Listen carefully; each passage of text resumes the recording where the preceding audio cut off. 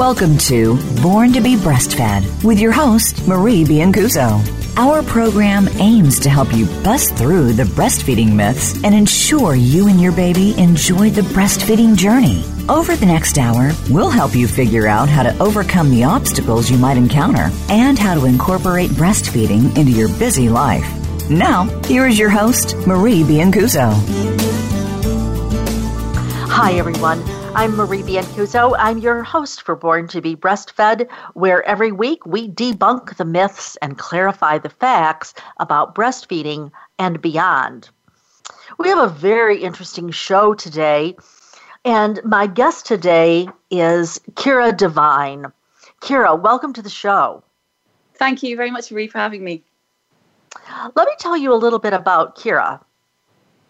She is a 43-year-old married mother of two daughters, ages 9 and 1. She was raised in Ireland and currently lives there. Kira studied design in Dublin in the mid-1990s, where she subsequently worked in design and communications there in Dublin, Ireland, and London, England as well.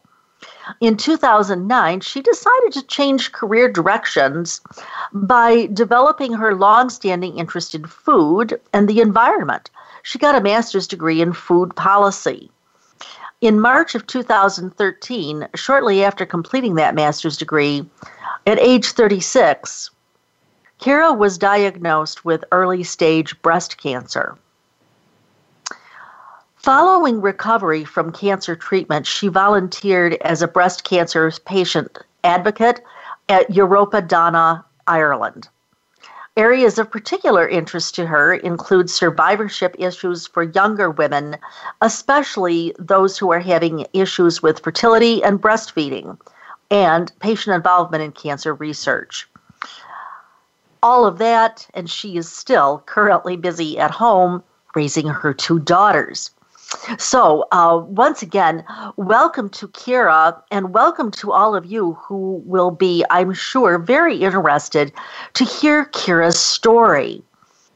Kira, before we go to the breast cancer thing, can you tell us a little bit about what was your breastfeeding story before you got your diagnosis of breast cancer? Well, I started out not knowing very much about breastfeeding. I was raised in many mothers. Yeah, I guess. And I was raised in Ireland in the 1970s and 80s when probably bottle feeding was at its, formula feeding was at its peak. Yes. And I had very little up close experience of women breastfeeding. And as I got older and I was thinking about becoming a mother, and I did a little bit of research, and I went to antenatal classes, and there was a breastfeeding workshop for a few hours, and I figured, yeah, this is something I want to do because it's obviously the healthy choice, and I'm going to try and breastfeed. It's always interesting how many women feel they can only attempt to breastfeed. Same here in the U.S. I hear that a lot. Yes. Yeah, so that's where I was at, like most of the women in the class probably, and my husband also, Alan, he, as usual, was very supportive of my choices, but also had no prior experience or not much knowledge of breastfeeding. So, so after the birth, again, like many women, it was a baptism of fire as a new parent and trying to recover in the postpartum period, and also trying again to breastfeed. And I think I ran into every problem in the book, bar low milk supply. I was lucky I had plenty of milk, but I had also other problems, and sought out support and struggled on and got there in the end after about 12 weeks of feeding my daughter, whose name is Fia. It settled down and things were good then, and then I didn't look back. It was great. It was almost, true to say, it was plain sailing, and a few bumps in the road here and there, but it was just, I was so proud of myself that I had persisted. Absolutely. Mm-hmm. And that, healthy baby, and it was something I was doing for her future health and my future health, I felt. And so there was just happily breastfeeding as she entered toddlerhood. And I had become really interested in breastfeeding, and I'm quite passionate about it. In fact, I returned to finish my master's degree in food policy and started to realize that nobody was mentioning breastfeeding when they were talking about food, and it suddenly occurred to me that it was missing. A big piece, yeah. Yeah, a really big piece. And, it's sort of breastfeeding was siloed in a little world of maybe health policy in terms of around the perinatal period, and a very sort of niche, if you like, bit of health policy. Whereas for me, I could see how where's the environmental links, and where's the connection to food security. And right. So I was starting to look at things with a very different perspective, and really very passionate about breastfeeding. And when I finished, I researched breastfeeding for my dissertation, and I also, when I finished the master's, I started to volunteer with a group that was looking at world breastfeeding trends and trying to measure breastfeeding in the UK. So I was kind of, I guess, hoping to enter a world of campaigning or advocating around breastfeeding, and then that's where I was when I was diagnosed. I want to go to the diagnosed part in just a moment, but Kira, as I hear you talking, I'm thinking that you are one of these people that I say breastfeeding was a life-changing event for you. Am I right? Yeah. Oh, yeah. Absolutely. Yeah. Yeah. It's funny because I have met so many of those women in my life, and all I need to do is hear even just part of their story. I've only heard part of your story, but I absolutely know that then you wanted to pursue breastfeeding quite apart from what you were doing with your child. You were taking it into the professional world, the thesis project, and so forth. And very often, I teach both a comprehensive course and a review course in person. I also have one online, but I know that those people who are sitting in front of me, breastfeeding has been a life-changing event for them. And after they weaned their children, they're still doing breastfeeding just in a different way. And it sounds like that same kind of thing happened to you. The only thing is with you had a toddler who it sounds like you were happily breastfeeding, and about that time you got your diagnosis of early breast cancer. Am I getting this right? Yes, that's right. She was 2 years, 9 months old when I was diagnosed. Okay. And I started out breastfeeding. I had no idea I would be breastfeeding for that long. I didn't even know people did breastfeed. Right. I was, and I had no kind of planned end date, and it was tailing off, as it does. And she was just feeding, on waking and before going to sleep, and once or twice during the night. So it was, it was reaching its own conclusion over time. But so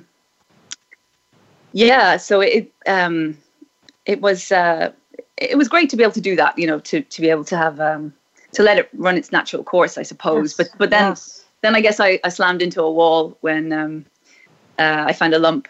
At first I thought it was a blocked duct. Sure.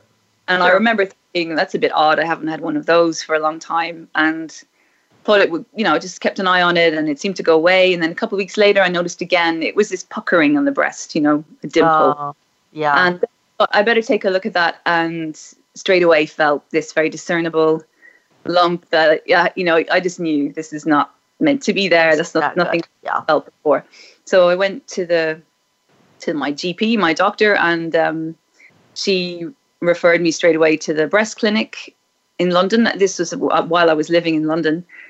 And, I was very lucky because I was living in a country that has good healthcare, and I was seen, within 2 weeks of my GP's visit, I was seen at the breast clinic, and it was, the best standard world-class care in terms of breast cancer diagnosis. I had all the checks you want to have, and I had all the scans, and I can't fault the way that they diagnosed my cancer. It was all done to the best standard, but I ran into problems when I needed help. When I said, I'm breastfeeding my my daughter, and that was where I think I just there wasn't any support. It just felt like there wasn't any. How did they react, Kira? Well, I suppose anyone who's had a diagnosis of cancer, I know anyone can understand it's really shocking. And yes. So in the confusion of trying to figure out what I was being told, and in the, I still, the forefront of my mind all the time was my daughter, and I'm saying, I have a young child, and I wanted to know, was I going to survive this? And they were, reassuring me that, my chances were good. And, but then I said, look, I'm breastfeeding. And then they said, okay, you need to stop right away. And I was so shocked and stunned. I was like, well, hold on, I can't just stop right away. This is part of my daughter's emotional well-being. And it's something it's part of the way I parent. It was just so confusing to hear that I had to stop right away. And did they give you any reason, or did they just say, do it because we said so? It was pretty much do it because you need to do it and move on. Let's move on to the conversation. But I persisted in asking, but hang on, this is really important and I need you to understand just because she's nearly 3, it doesn't mean it's not going to be a difficult thing to do. And as I pressed the surgeon, I think she came out with some fairly choice phrases that really led me to believe she didn't understand the issue. And she at one point said, the last thing you want right now is a baby hanging off you. Oh. And so I was pretty offended by attitudes, and obviously I was in shock. The next day, though, the breast care nurse, who was also in the room at the time, she phoned me to check in with me and see how I was. And at that point, I had thought about things, and I was really quite angry about the way that on my breastfeeding relationship, my daughter was dismissed, that it just needed to end, and there was no consideration for the impact that was going to have on our family. And I said that to her, and I said, if I had walked into the room and you had told me I needed a mastectomy, you would have given me all of the supports I would have needed, and psychological supports about reconstruction if I would like, and all of these things would have been deemed to be important to my mental well-being, and they're all, and rightly so, but they are still to do with the appearance of the breast. And yet, when you're telling me I'm going to, potentially lose the function of my breast or breasts, I didn't know at that point, there was no support. It was like looking at me blankly, like, why would I be so concerned about this, So they trivialized breastfeeding, basically. Well, I just think it really wasn't considered to be important. Yeah. And that really, it hurt me quite deeply at the time. I'm sure. Because it wasn't considered important, I wasn't offered any sort of advice or support on the best way, the best way to wean suddenly, that was my next question is, did somebody give you some practical tips or refer you to someone who could give you some practical tips? No, I had to seek that out myself. Oh, my. And because I was, I guess, an established breastfeeder at that point, I had made a circle of support. I was part of a La Leche League group. Oh, good. And I knew the local breastfeeding support groups offered by the Public Health Service. So I mean, when I got home, I immediately rang them. I rang my local La Leche League leader, and that was where I got support. So I got so much, compassion and. That was really important to me, that to speak to someone who knew that this was the crisis, and that this was, and the breastfeeding was a really valid concern of mine, and somebody who understood that. It was really important to have that. And I'll be eternally grateful to them, and she reached out to the Leche League leaders across the world, apparently, on some kind of forum they have, and to see if she could get me some other advice or any other help. And that was really, really important to me. Did you get the feeling that the fact that your baby was 2, almost 3 years old, did you get the feeling that something along the lines of that baby is too old for you anyway, that sort of thing? Or was it just breastfeeding in general? Like, it's just food. You can just do it or not do it. I don't even think anyone even gave it that much thought. I think they just thought this is really way down the list of your priorities right now. You have to face your cancer, get your treatment. And, there's something in that. That is obviously the priority, but there are so many other things that a woman, especially a younger woman, has to consider when she's embarking on cancer treatment. And it's nuanced, it's not black and white. And to sort of just say, you're breastfeeding, scratch that one off. We're only really lately getting to the point where women's desire to have a pregnancy post-cancer treatment is recognized as very important. And, so breastfeeding, I think, is still a poor cousin. We still need to get further support for that. Yes. Well, and what I hear you saying here, there's one piece that is important. If you are not surviving and alive to be with that baby, then that baby is not going to be breastfed.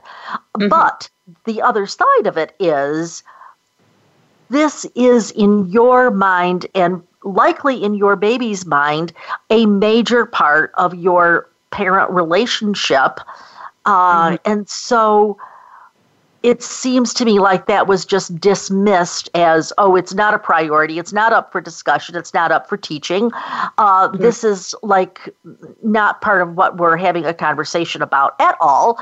And luckily you had some outside help. And when we come back from break, I want to ask you about this weaning, because likely it was a very abrupt weaning. I know that our listeners are going to want to hear all about it. So everybody, don't go away. I'm Marie Biancuzzo. I will be here today with, I'm already here today with Kira Devine. We'll be right back after this short break.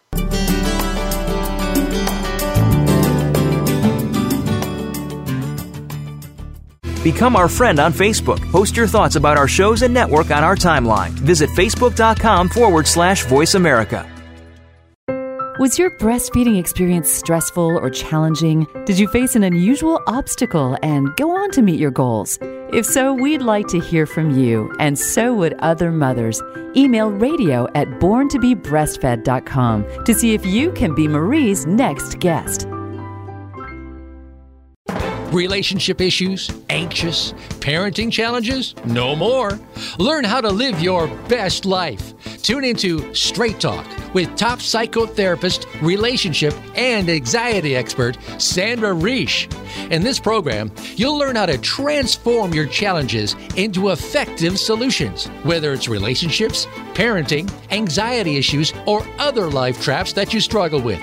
Sandra will show you how to change them and how to live the life of your dreams. Listen every Thursday afternoon at 6 p.m. Eastern Time and 3 p.m. Pacific Time on the Voice America Health and Wellness Channel. Do you need breastfeeding training for your hospital staff? Maybe you need to offer all 15 sessions to meet the baby-friendly requirements, or perhaps you need just a few sessions. Check out Marie's new course, Best Practices for Breastfeeding Management. It's perfect for improving your exclusive breastfeeding rates and helping staff earn contact hours. You know Marie will focus on the clinical outcomes, not just the training process. Marie's course offers the ultimate in flexibility and convenience. It's online 24/7, so staff can study at their own pace. You can use the course for all of your staff or just your newly hired staff. And Marie offers a tracking report, so you can tell who has started or finished. Best of all, staff can print out their own certificate when they finish. Don't waste another minute trying to develop your own course. Trust America's leading breastfeeding educator to provide staff training that works. Call Marie today at 703-787-9894. 703-787-9894 and ask for your bulk discount. Have you friended us on Facebook yet? Why not? Just go to facebook.com/Voice America or search for the keywords Voice America. Once you are part of our Facebook network, you'll receive daily messages about what's happening with our shows, this week's featured guests, and new happenings at the Voice America Talk Radio Network. And you can add your voice to the always active discussions on our timeline. Just go to facebook.com/Voice America or search for Voice America.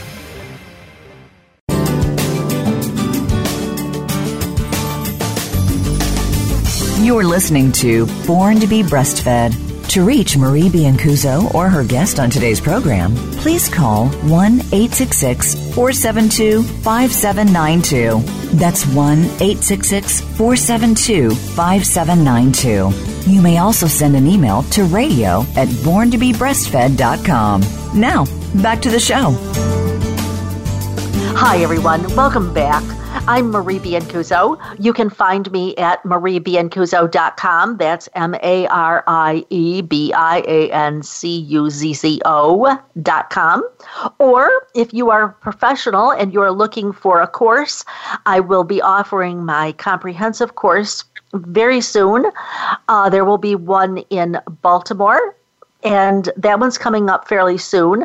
Or if you're looking to get out of the cold, have a little fun in the sun, join me in Orlando for that comprehensive course.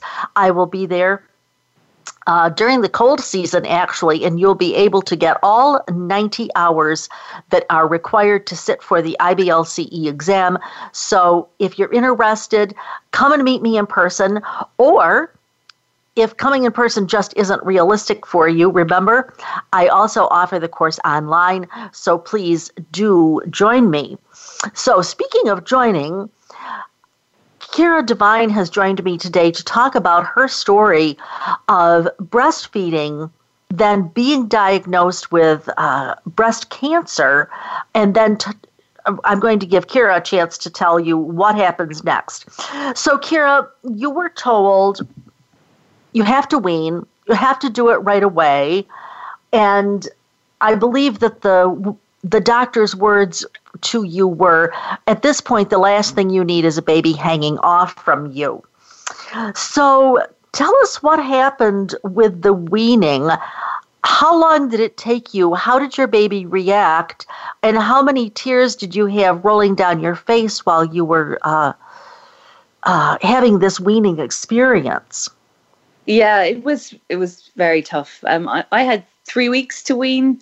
I said, how long do I have? And they wanted me to have surgery in 3 weeks' time, or at least to be finished in 3 weeks' time, to have surgery, I think, within the month. Okay. So I wanted to know the maximum number of days I could get, and they said 3 weeks. So,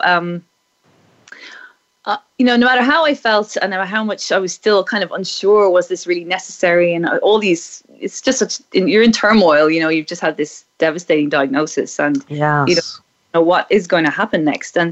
But I had to just get on with weaning. I felt like, well, I have to begin this. And so I broke it into 3 weeks. The first week was going to be no milk in the daytime, and then the next was going to be no milk during the night, which was pretty awful. And then no more milk upon going to sleep. That was the last the last nursing session was when she fell asleep, and I have a lovely photograph of that.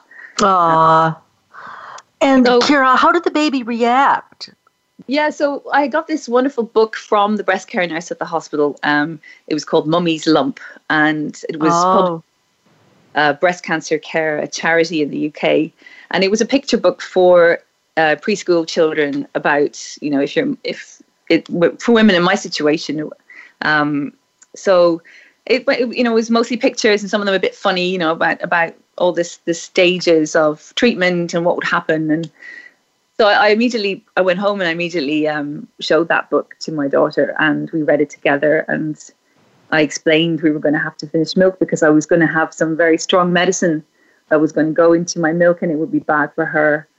So I think she understood the logic. It was obviously a bit of a stretch because I wasn't sick, but she could see that I had a dressing on my breast from where I had the biopsy, and she knew something was happening. I was in the hospital one day, and So, you gave her enough information so that from a cognitive standpoint, she could, as much as a 2-year and 9-month-old possibly could, she could understand that you weren't taking the milk away from her for no reason. There was some logic here. Yeah. And I told her I didn't want to stop, and it was making me very sad too. And so she really seemed to get it. The nights were the hardest because obviously everyone's tired, and then you've forgotten all about the logic and the book, and you're just right. But I think I just had to steel myself and just do it because there didn't seem any option, any way out. And I had a huge amount of support from my husband, as ever. He's amazing. So that helped. And in hindsight, I did wonder, did I need to wean that abruptly? Because in the end, I didn't have chemotherapy for 12 weeks post-surgery because I had a certain genomic test that tests the tumor to see if you will benefit from chemotherapy. And then I had some fertility preservation treatment. And then I had chemotherapy. So there was quite a bit of time.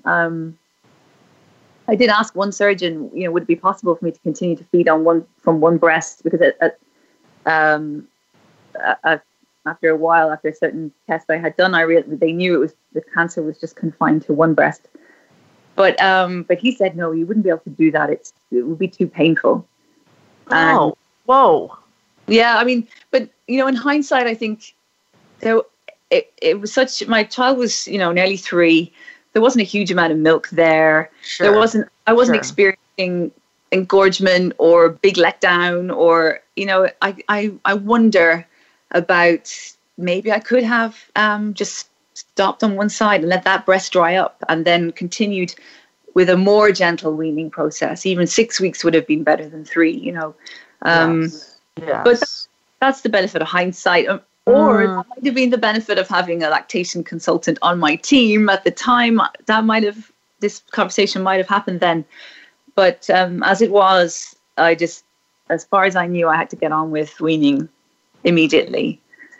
And so I did. So just for me to get a time frame here, this was about 6 years ago, right? That's right, yeah. Okay. March 2013 was my diagnosis, yeah.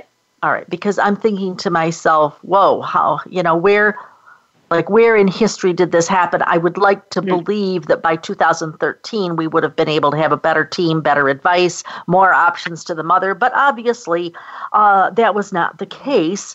So to some degree, you were feeling like, okay, I might not have weaned as soon or whatever, but in fact, I have weaned. So probably just leave it as is and move on. But in the meanwhile, tell us about the cancer treatment and the fertility considerations. You just alluded to that. Yeah, so I was diagnosed also at the time when myself and my husband were planning to try to conceive another baby. We were thinking, let's have another, and bang, this all happened. So it was really the forefront of my mind. I still wanted to have another child. So throughout all my discussions with any of the medical team, I always wanted to know, how was this treatment, how would it impact on my fertility?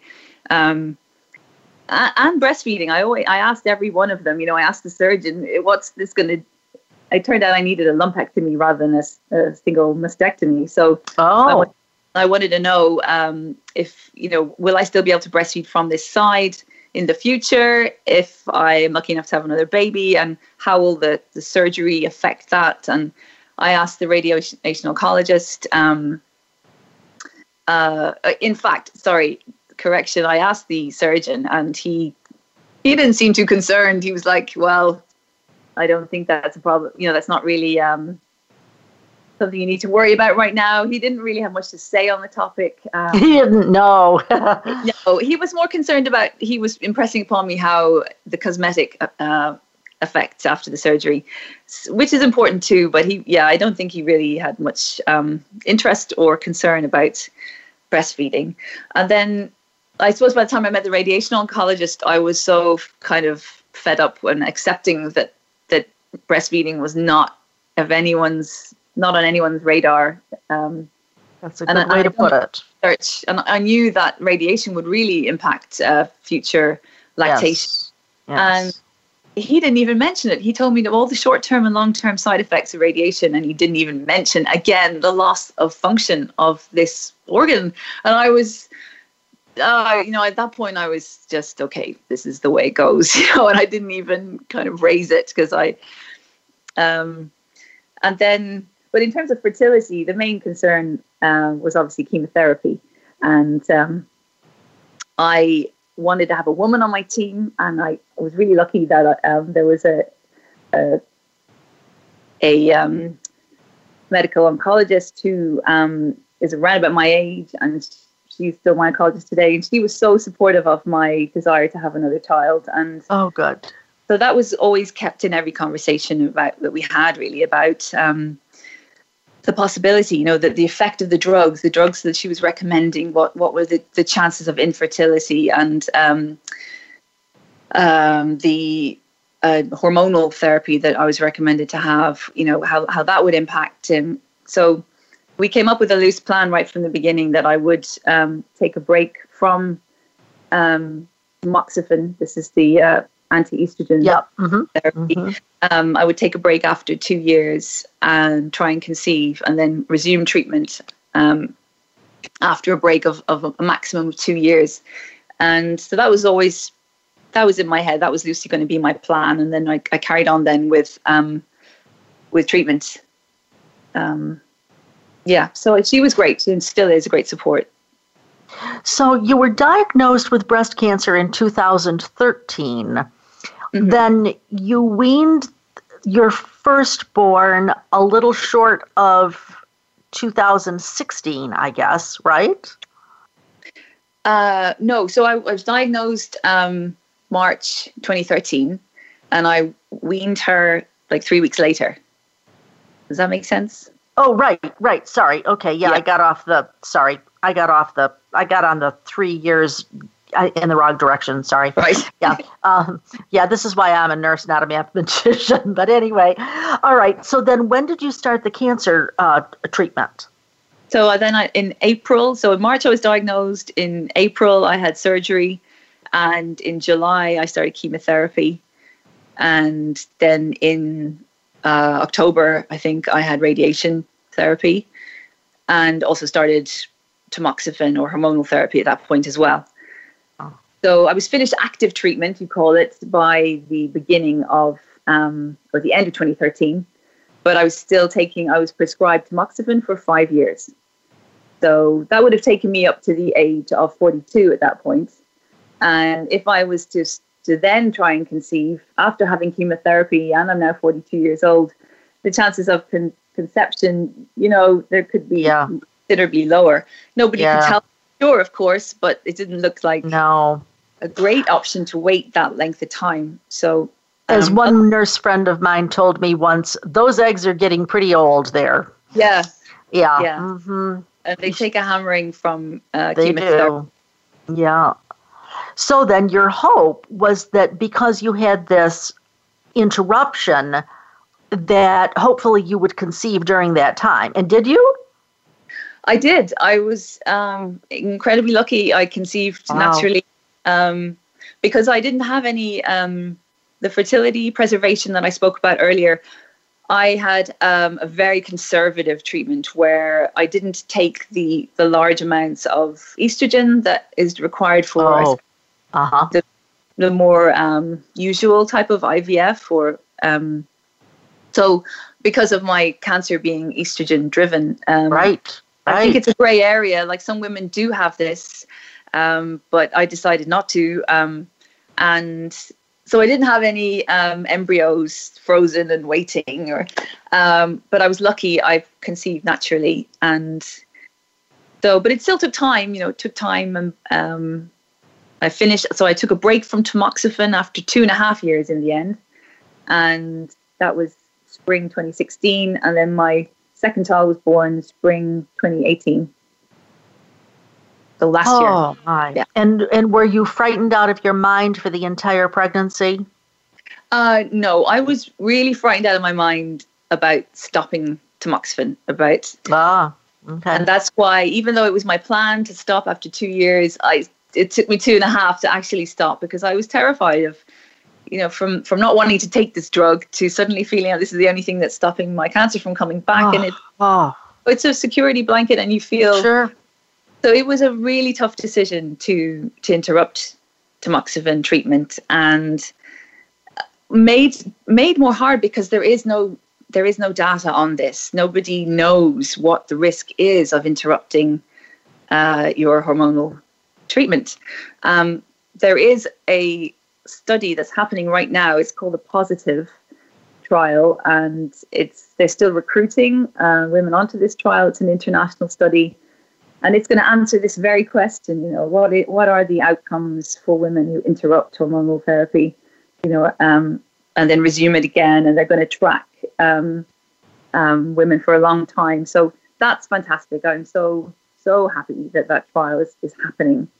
But it's too late. It will be too late for me. I needed to go ahead without that data. But it's going to be there eventually. Yes. Oh, my, what a story. And folks, if you are listening to Kira Devine, and you should be, because her story is very compelling and very interesting, don't go away. We will be right back, because I'm very eager to hear Kira's story about how she did with breastfeeding her child that had been conceived during this period. So don't go away. We'll be right back after this short break.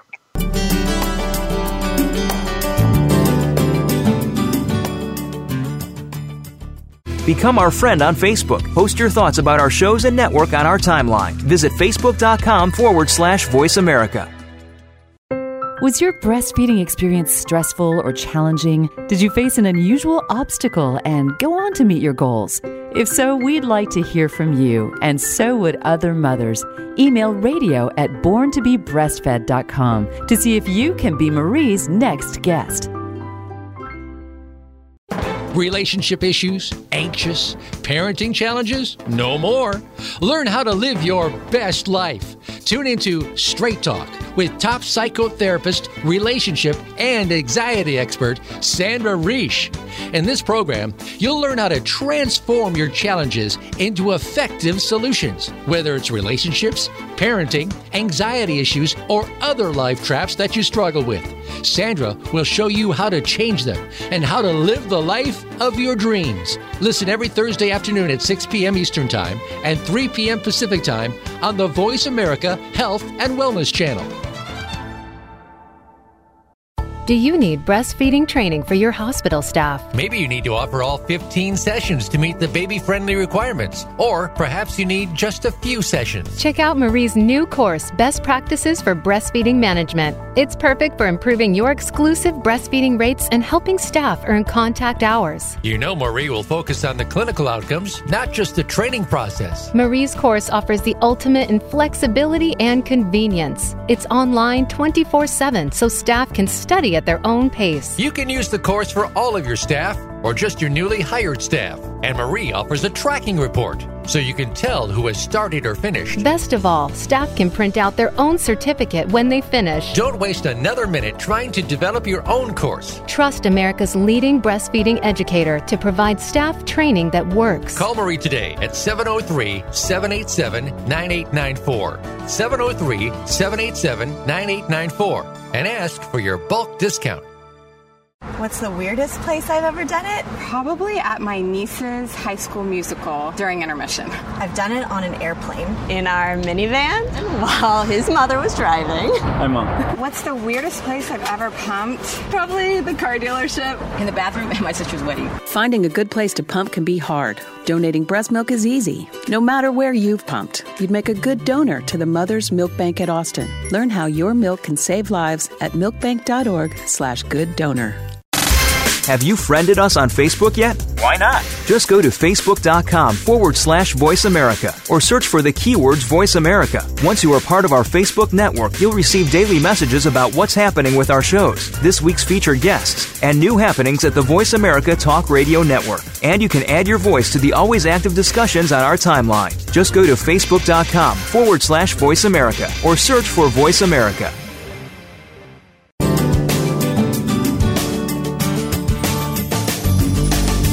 You're listening to Born to be Breastfed. To reach Marie Biancuzzo or her guest on today's program, please call 1-866-472-5792. That's 1-866-472-5792. You may also send an email to radio@borntobebreastfed.com. Now, back to the show. Hi, everyone. Welcome back. I'm Marie Biancuzzo, and I'm here today with Kira Devine. She's telling us about her story of breastfeeding her firstborn, weaning because she needed to have her cancer therapy, and then conceiving another baby. And that brings us up to about where we are now. Kira, what happened? I realized that breastfeeding was a life-changing event for you the first trip around. So I've got to believe that you would have wanted to breastfeed the second baby. First of all, how did you talk with your caregivers about that, or did you just decide that you were just going to do it and you didn't need their input? How did that work?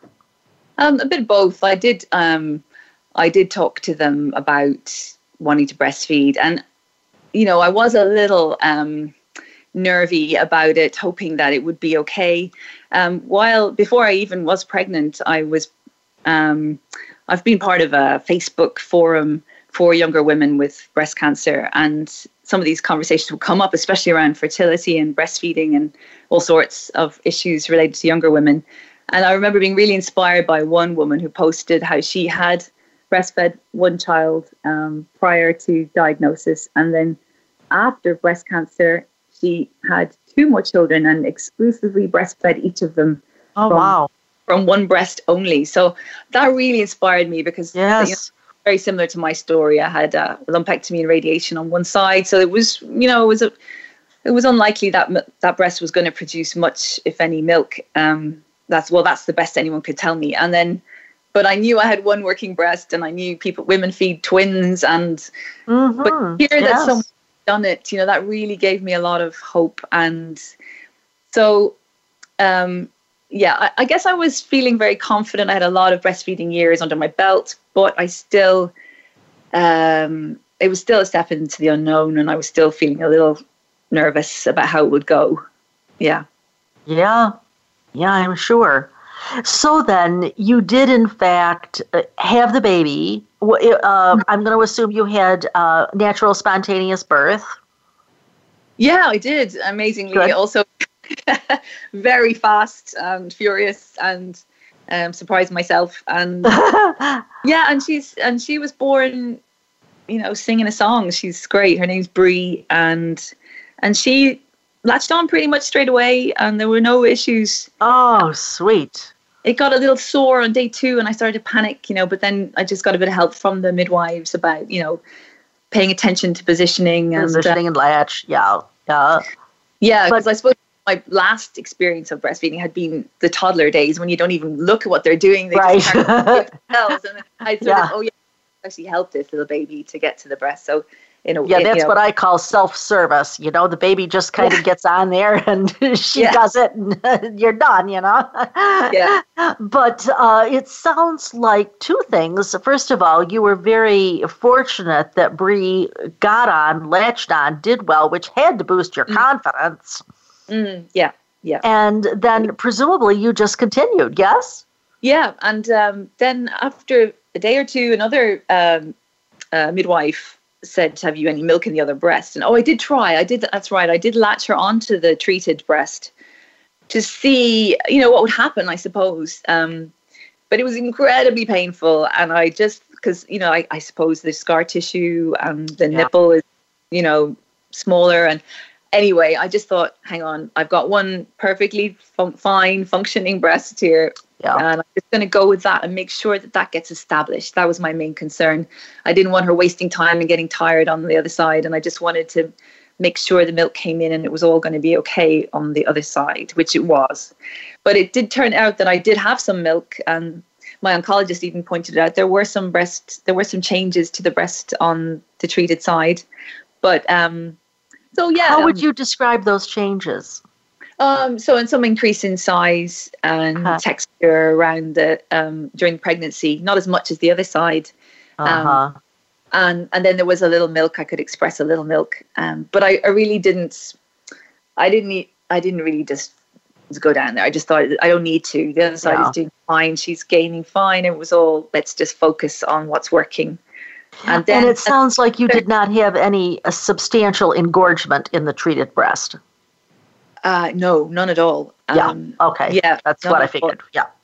It just slowly dissipated and actually continued. It really is a lot smaller than the other side now. I mean, that's one of the things that happens. I think I've heard this through the Facebook forum that I'm part of as well. You know, you end up with really needing prosthesis on the treated side because you have so much milk on the other side, and then So but apart from that, it hasn't really been much different to feeding from both breasts, and I suppose there's been, I haven't had any option to express on one side while feeding on the other, or at nighttime I get a bit tired lying on one side all the time, but overall I can't say that it's been a big inconvenience or a big hassle to feed from one side only.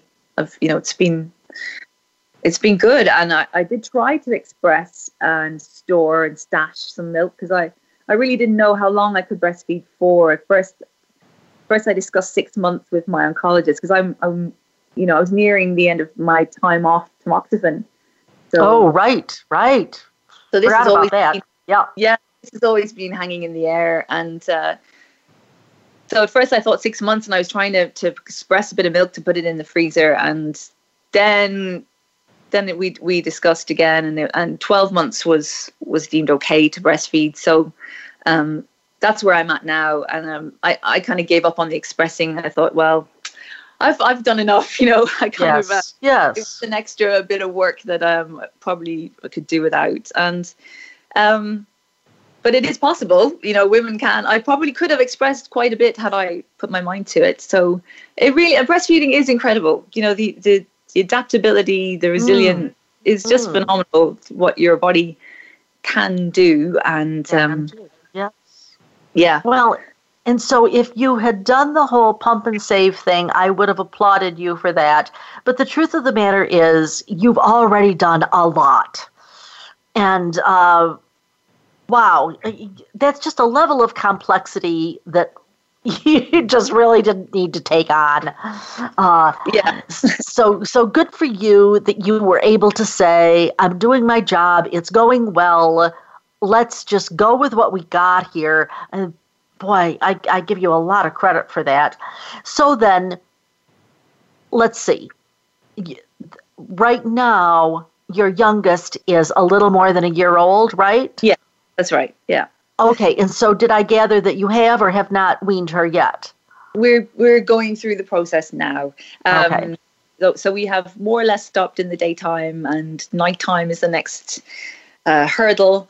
So I've been very sad about it, obviously. Yes. But and hormonally, you get all over the place when you're weaning, and I guess I just have to keep thinking of the positives. I felt like throughout cancer treatment and having cancer, there's so much has been sort of taken out of your hands and choices. So to have done this after cancer, it makes me feel more, I guess it empowered me again to think I can still make choices, and still the things that I can change, I will if it's right for me and my family. And she's great. She's healthy and bouncing around the place, and she loves food. So I don't think it's funny. It's ironic because my first daughter would have been a lot more attached to the breast, and this little one, I think, is going to be okay.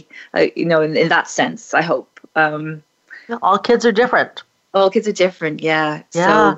So she's far less. She doesn't always need it to go to sleep. So this, hoping it will be a bit easier. And but I'm really proud that I could do it, and I'm grateful for this opportunity. I'd like other women to know that it's possible. Absolutely. But I'm also cognizant of the fact that there are many women who maybe they have not had a baby and then they have cancer and they're having their first child after cancer, and they're really quite vulnerable. They need a huge amount of support. At least I knew I can breastfeed, and right. I'd been through that confidence. And I fought for it at times, to make sure that people knew it was important to me. So, but I do think that women need to have a lactation consultant on their team, women who are of childbearing age and who think that it may be important to them to have further children or first children. They should be able to have a lactation consultant available to them. And also there are women who have mastectomies, double mastectomies, who cannot breastfeed. They need to be supported, more so. If they want to have access to donated breast milk, up to any age, they should be able to. And I know the Hearts Milk Bank Foundation in the UK. Oh yes, mm-hmm. They are donating milk to women for that reason, and I think that's fantastic because it's really important, to be able to do that for your baby. Yes. Your own milk or another woman's milk, to be able to do that for your baby can be really healing, after all the treatment, and to feel that this is something quite normal that I'm doing. I'm feeding my baby, and so it's really, really important. You mentioned the Hearts Milk Bank, and some months ago I interviewed Dr. Natalie Schenker, who of course is the director, and I also interviewed Jillian Weaver, both women who are the founders, I guess you would call them, at the Hearts Milk Bank. And both of those podcasts were hugely interesting and from very different perspectives. But interesting that you should bring that up. Kira, as I hear you talking, and we've talked for almost an hour here, there are two themes that I really hear loud and clear.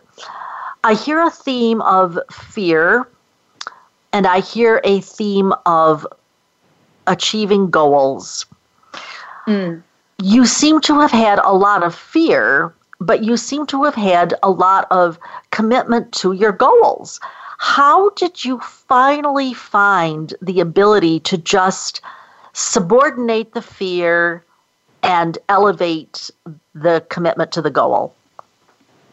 I think I hovered around for a long time trying to make this decision to have another child and to interrupt treatment, and then ultimately I thought I need to just do this. I need to not live my life under the shadow of cancer, and I just need to live my life, and this is really important to me. I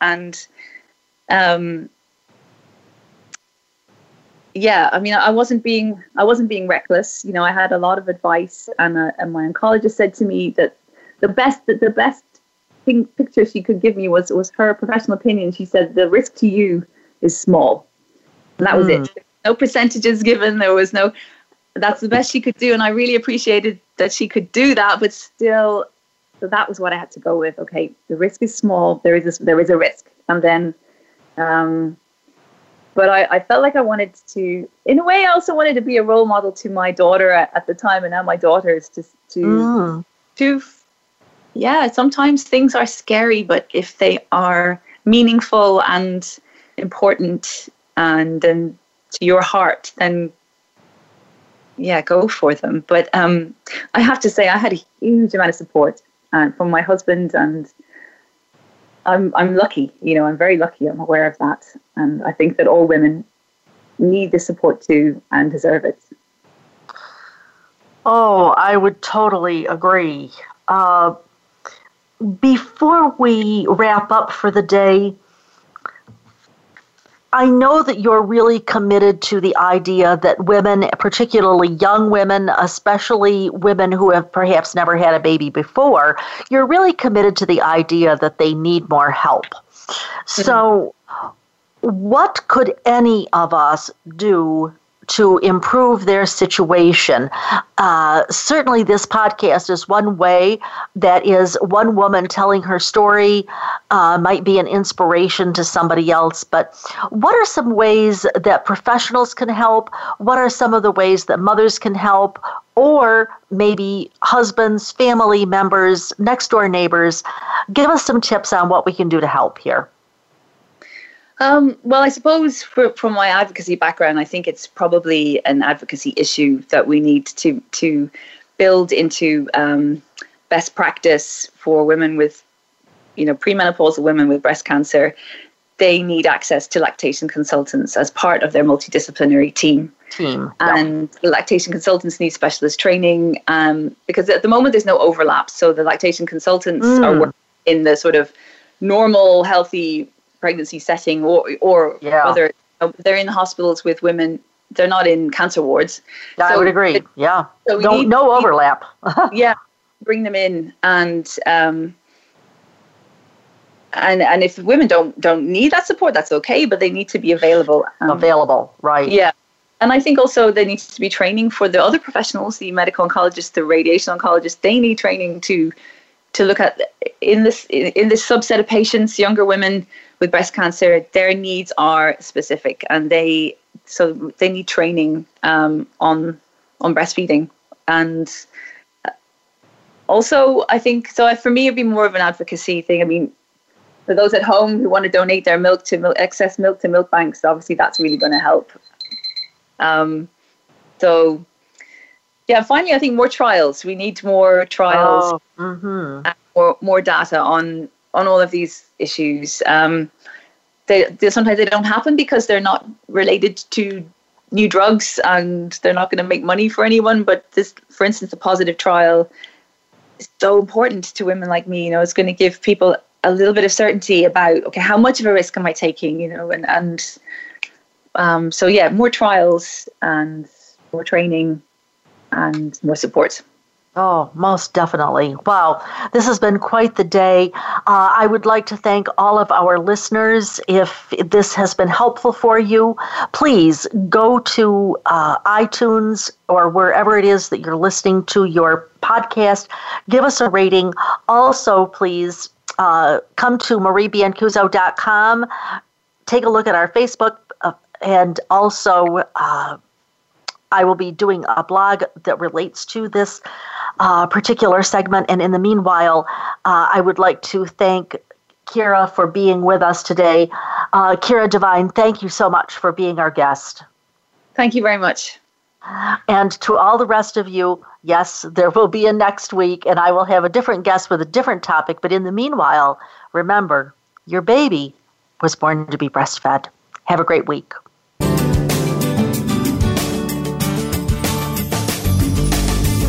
Thank you for tuning in this week to Born to be Breastfed.